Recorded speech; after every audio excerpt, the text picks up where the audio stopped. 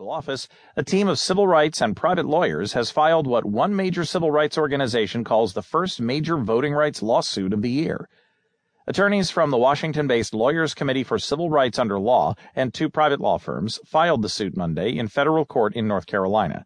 The suit alleges that the black residents who account for about a third of the population in Jones County, North Carolina, are prevented from electing candidates who represent their needs because the county elects commissioners at large rather than by district.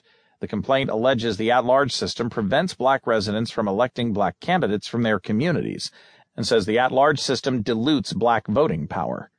The Lawyers Committee targeted Jones County because the issues there are emblematic of the challenges faced by black residents.